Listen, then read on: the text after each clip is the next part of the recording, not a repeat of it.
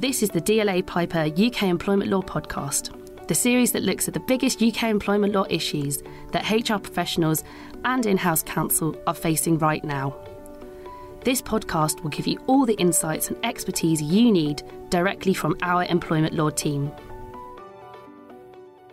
Welcome everyone to DLA Piper's latest employment law podcast. I'm Gurpreet Dura, a partner in DLA Piper's UK employment team, and you get two employment lawyers for the price of one today because I'm delighted to have with me my fellow partner Claire Gregory. Hi Claire. Hi Gurpreet, great to be speaking with you today. We've certainly got some interesting topics to cover, and we're going to touch on some key areas of employment law compliance. So for much of 2020, the COVID-19 pandemic has, of course, forced employees into something of crisis management mode. Everyone's attention has really seemed to be focused on the urgent issues caused by the significant and unforeseen prolonged disruption to business caused by the pandemic. We've seen employers having to deal pretty much overnight with either moving large parts of their workforce onto some kind of remote working, or where they haven't been able to do that, moving them into furlough. We've seen real significant issues about how to deal with ongoing business continuity, dealing with customers and with suppliers. We've seen the difficulties employers have faced with both learning how to access and then to administer the job retention scheme. We've seen employers having to grapple with managing their operating costs and how they right-size their business for what is certainly going to be a prolonged period of disruption. But in real terms, that's not everything that we've seen, is it, Gurpreet?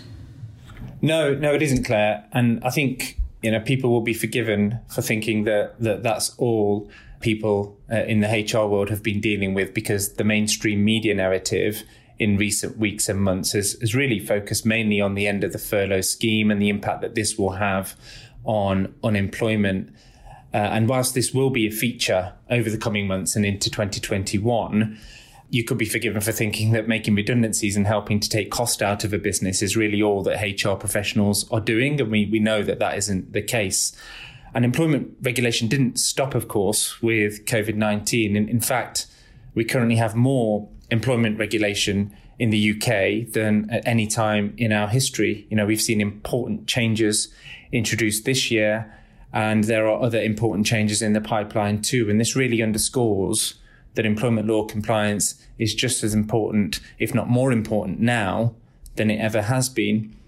Compliance with employment law, we know, is critical for employers to avoid reputational damage as well as legal and financial liabilities. And we know that not many weeks go by nowadays where there isn't a media report about an employer who is alleged to have breached some aspect of employment law or another. So as we head towards the end of 2020, and with more companies coming out of crisis management mode, now really is a good time to take stock and reflect on where they stand with their HR policies and practices. And to assist employers with that, our employment team has developed an employment law health check survey to really identify areas of non-compliance with employment law. And we'll have more on that later. But first, we just wanted to tease out really what are the hot topics when it comes to employment law compliance currently. And this is really based on the recent developments we've seen this year, but also, and more importantly, the day-to-day work that Claire and I have been doing with our employer clients. So first, perhaps we can go back to basics, Claire, with employment contracts, and you can touch on maybe some of the important changes that came into force in April this year. That's right, thanks Gurpreet. Yeah, to coincide with lockdown at probably its height or at its worst, we saw in April 2020 real important changes made to the particulars of employment which employers need to give to their new starters. And the information's been significantly extended and now needs to be given to both workers and to employees, and must generally be given before employment starts. So what this has really meant is that the changes have required employers to audit who the information needs to be given to, but also look at, and in most cases significantly change the approach in how and when the necessary information is provided. So by way of example then, there's new obligations relating to the provision of information on things like working hours, on benefits, on probationary periods, on what types of training need to be provided, which must now be complied with. And actually much of this information has to be provided for in a single document. We've worked with clients for many years who've asked us to keep their contracts and their terms and conditions as short as possible. People have wanted to link back to handbooks. They've wanted to hyperlink to policies and procedures that they've got on their intranets. And so we've tried to keep terms and conditions often to a really short form document. But these changes have caused everyone to have a real rethink and look again at their contracts of employment. And this doesn't really matter how big or small you are as an employer, whether you're an international or a domestic-based employer, and it doesn't matter what sector you're in either. So what we've seen over the summer, particularly when HR and employment legal teams have had a tiny bit of breathing space in which to catch up, lots of clients have been coming to us across the whole range of sectors to start carrying out these types of review. And what it's meant is it's provided an ideal opportunity to review and refresh contracts more generally. Really interesting, Claire. And what about the impact of COVID-19, though? Are there any particular contractual issues that you've seen in your day-to-day work that have arisen due to the pandemic? Yeah, well, that's right. As I say, because it's provided an ideal opportunity to review and refresh contracts generally, what the COVID crisis has done is it's brought into sharp focus whether or not employers have got flexibility in the employment relationship and in particular in their employment contracts. And sadly, for many of them, they've realised that there is this lack of flexibility. So previously, just touching on a couple of examples to bring that to life for you, it was fairly uncommon in contracts of employment to include layoff or short-time working provisions. And now most employers are asking to consider those as a standard to give them optimum flexibility to respond to significant and sudden decreases in business or unexpected business closure, which is what we saw with the COVID pandemic. And these used to be the types of provisions that we only really saw in manufacturing and heavy industrial client contracts, where you might see a temporary cessation in manufacturing. But since lockdown and the challenges that created, all types of clients from all types of sector have become really interested in them. Another thing that we've looked at as well when we've been reviewing contracts and talking to clients about flexibility is what can they do for senior employees, because obviously that is where their greatest spend and their greatest financial exposure is. And lots of employers have been looking at what flexibility they can introduce in relation to things like hours and pay, particularly the ability to reduce pay without necessarily reducing working hours. And when I've talked to clients about this, many of them have been looking at whether or not they can introduce some kind of unilateral right to reduce salary by, say, up to 20%, which is consistent with what we were looking at during furlough, for example, from a pay perspective. So do you think that means employers are really looking to future-proof their contracts, Claire? Yeah, I think that's certainly right. We're looking back to the difficulties that clients encountered, particularly at the start of the pandemic, and we're working with them to see if there are changes we could make that would take away or at least reduce some of the difficulties that they encountered if this were to happen again. So where we can remove uncertainty, where we can give them some extra clarity or some extra flexibility, that's where our clients are seeing the most benefit. So the question really we're asking them is, what would they have liked to have had in their contracts? And we're then taking that away and looking at whether or not we can practically achieve it. And as you know, achieving that for new starters is relatively straightforward. We can update the contracts accordingly. But legal advice is certainly recommended before making changes to existing contracts of employment for existing employees. But I guess connected to that contractual piece and terms and conditions is the HR policies and procedures. And Gurpreet, I don't know whether you've got any views on what employers should be thinking about in that context.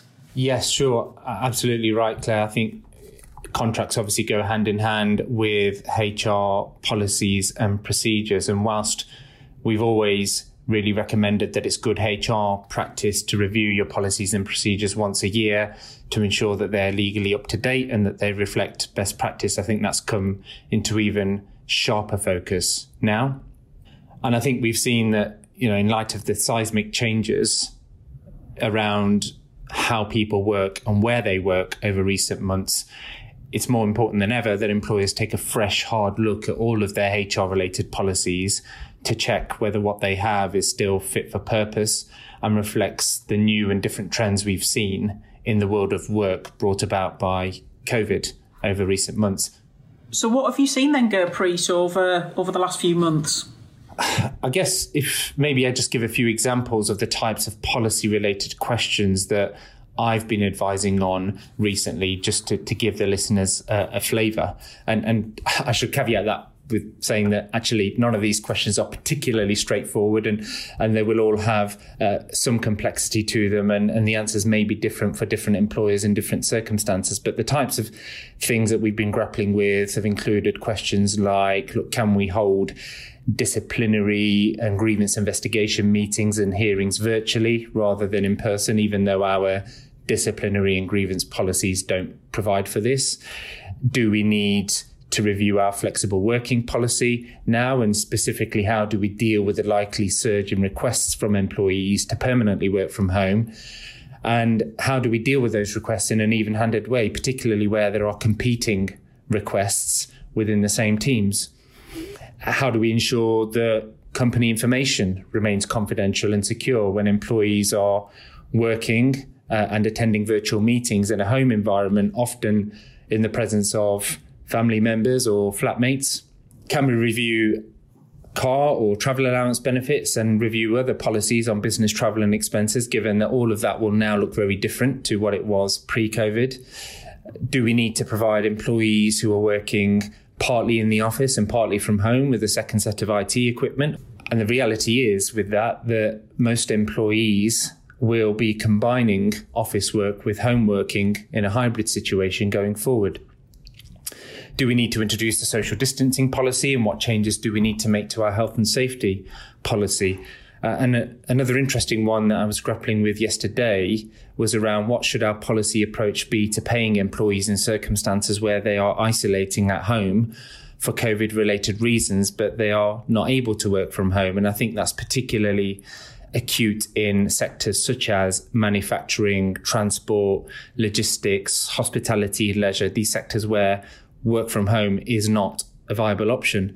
And I think it's fair to say, Claire, that in the first few months of the pandemic, many employers took a view to continue to pay employees full sick pay in these circumstances. But it's now clear that these issues will be with us on a medium to long-term basis. And so understandably, many employers will not be able to support paying employees full pay in these circumstances.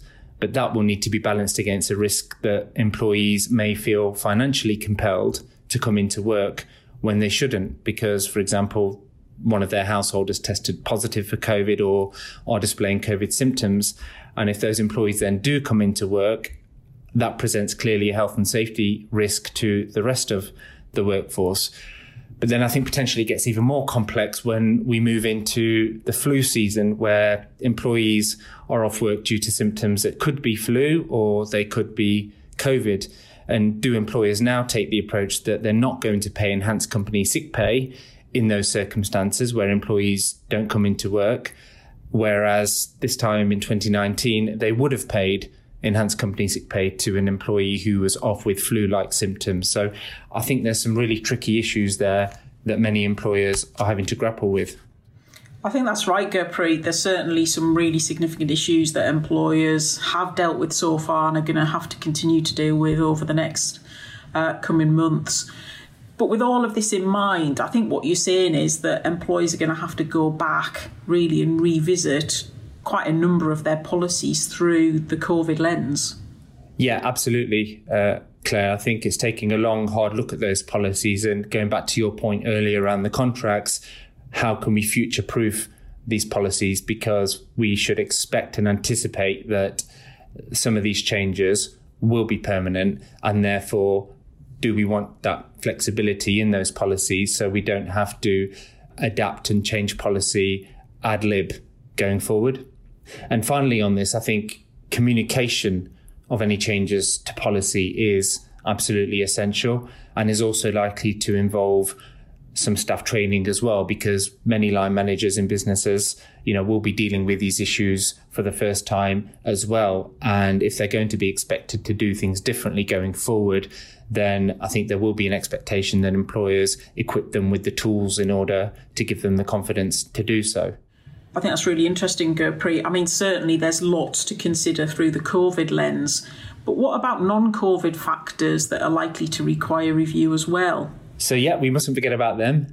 In the family-friendly arena, at least, April saw, for example, the new right to statutory parental bereavement leave brought into force. And for many employers, this may have slipped off the radar. And the government has also indicated, as far back as July 2019, I think, that it intended to review the current paternity and shared parental leave regime in the UK, and also is proposing a new entitlement to neonatal leave and pay. And whilst we haven't seen anything recent in terms of policy around that from government, it's likely to be forthcoming. So employers should be looking out for that and looking then to identify the necessary changes they need to make to their own policies and procedures around all of that. But I think if we change tack slightly, Claire, another really important issue that's come into sharp focus in 2020 across society generally is equality and social justice. And this has been and remains a really difficult and sensitive issue for employers to grapple with. Would you say that's right? Yeah, I mean, that's certainly the case. I mean, pre-COVID-19, if we think back to a time pre-COVID-19, the issue of discrimination and harassment in the workplace was firmly in the spotlight. I think you could probably say it was the single biggest talking point pre the pandemic. So the Me Too campaign had rightly had significant media attention, and more than ever before, it was prompting employers across all sectors to consider how to manage inappropriate and often potentially unlawful behaviour in the workplace, particularly relating to sexual harassment. Employers were having to look back at what had happened in the past, consider their policies and procedures, consider their approach generally to these types of issues. And there was quite a lot of pressure on them to do so. And these are very real and serious issues which now need to rise to the fore again in a business's priorities. But now we're not just talking about sexual harassment or sex discrimination, but over the summer we've seen real issues associated with race and ethnicity come to the fore, and employers are rightly concerned to manage their legal risk and to consider reputational damage in this area. And what that's meant is that as an employment team, we've seen clients placing much greater reliance on the involvement of external lawyers, even to lead investigations. And as a team, both you and I and the lawyers who work with us have been involved in very sensitive investigations that our clients have asked us to become involved in, because they do want to get to the bottom of allegations and try and deal with them in a proper way to mitigate legal risk, but also to mitigate reputational damage. And businesses are now prepared to investigate and take action. It's not an immediate route through to potential settlement agreements and potential exits. Yeah, I think absolutely that's a trend we are seeing in our space, Claire. What about government reform in this area? Are we likely to see any changes there? Well, it is likely that we are going to see some government reform. So again, pre-COVID-19 and the Me Too campaign, there'd been quite sharp focus on the use of non-disclosure agreements, and the issue of regulating those was high on the government's agenda last year, and it made a number of proposals for reform that we may well see take effect in 2021. And that's across a range of issues, not just in the employment space. But what will it mean for employers? Well, for employers, it's almost certainly going to mean reviewing confidentiality provisions in both settlement agreements and in contracts of employment. And that's particularly acute for employers in the space of settlement agreements where there might be significant financial payments made. And as part of the settlement agreement, we expect to see a range of confidentiality provisions. So the days and the time of using template agreements and not thinking very carefully about the confidentiality provisions that we use really are at an end now. But there are other things as well, actually, on the government's agenda in this space. So they're looking at things like increasing the time limits for bringing discrimination claims in the employment tribunal. They're looking at extending redundancy protection for pregnant women and for new parents. They're looking to extend the laws protecting against third-party harassment. And they're also looking to allow non-disabled persons the right to request reasonable adjustments. And these are all quite far-reaching, pretty significant and new issues that we'll need to look at. And each of them would require employers to take steps to understand and implement new obligations and certainly get their management teams up to a level of awareness of how to handle these types of issue. So in truth, really, Gurpreet, there's still certainly lots to come in this area. Yeah, absolutely, Claire, and that's a very helpful checklist in terms of what's in the pipeline. I think there's probably a lot more we could talk about, and maybe we need to do a part 2 at some point soon, but we do need to think about wrapping up now. And I wondered, Claire, if maybe there were 3 takeaways that we could leave with the listeners from our experience over the last few months and what we've talked about today. Yes, certainly. I mean, I think the key thing for me is the importance of flexibility in your contracts of employment. You know, we really do need to learn the lessons of COVID-19 and how difficult it was for some employers to manoeuvre their workforces based on the situation that they found themselves in, whether working from home, placing people on furlough, and therefore reviewing your contracts and looking at flexibility is an absolute takeaway for me.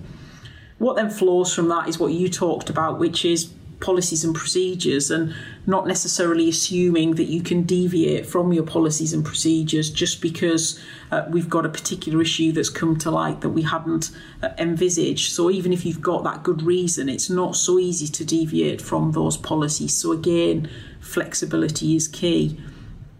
And then on the issues that I've just talked about in terms of discrimination and harassment, I think one of the key things that I'd say to people is ensure that your managers are trained and that they're confident about the trends in equality and diversity. It's not enough to train people, you know, in their first week of employment and then find that 5, 10, 15 years later you've never revisited that. You know, this is a huge developing area.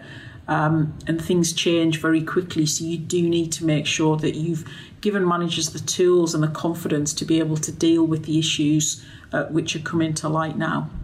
That's really helpful and sound advice, Claire. I'd like to add a 4th takeaway, if I may, which is to invite all listeners to complete DLA Piper's free employment law health check survey. And if you forgive me for spending a few minutes just plugging this, our free employment law health check survey is something that we've devised as an employment team here at DLA Piper. And really, it's just a series of short questions. I promise it will only take you 5 minutes in total to answer all of them. It's short, simple, and user-friendly, and each question just requires a simple yes, no, or don't know answer. But what it will do is it will help you to identify any compliance red flags in your organisation and generate an overall compliance score for you. And completing the survey will also enable you to see how you are benchmarking against other organisations, and it really is a quick,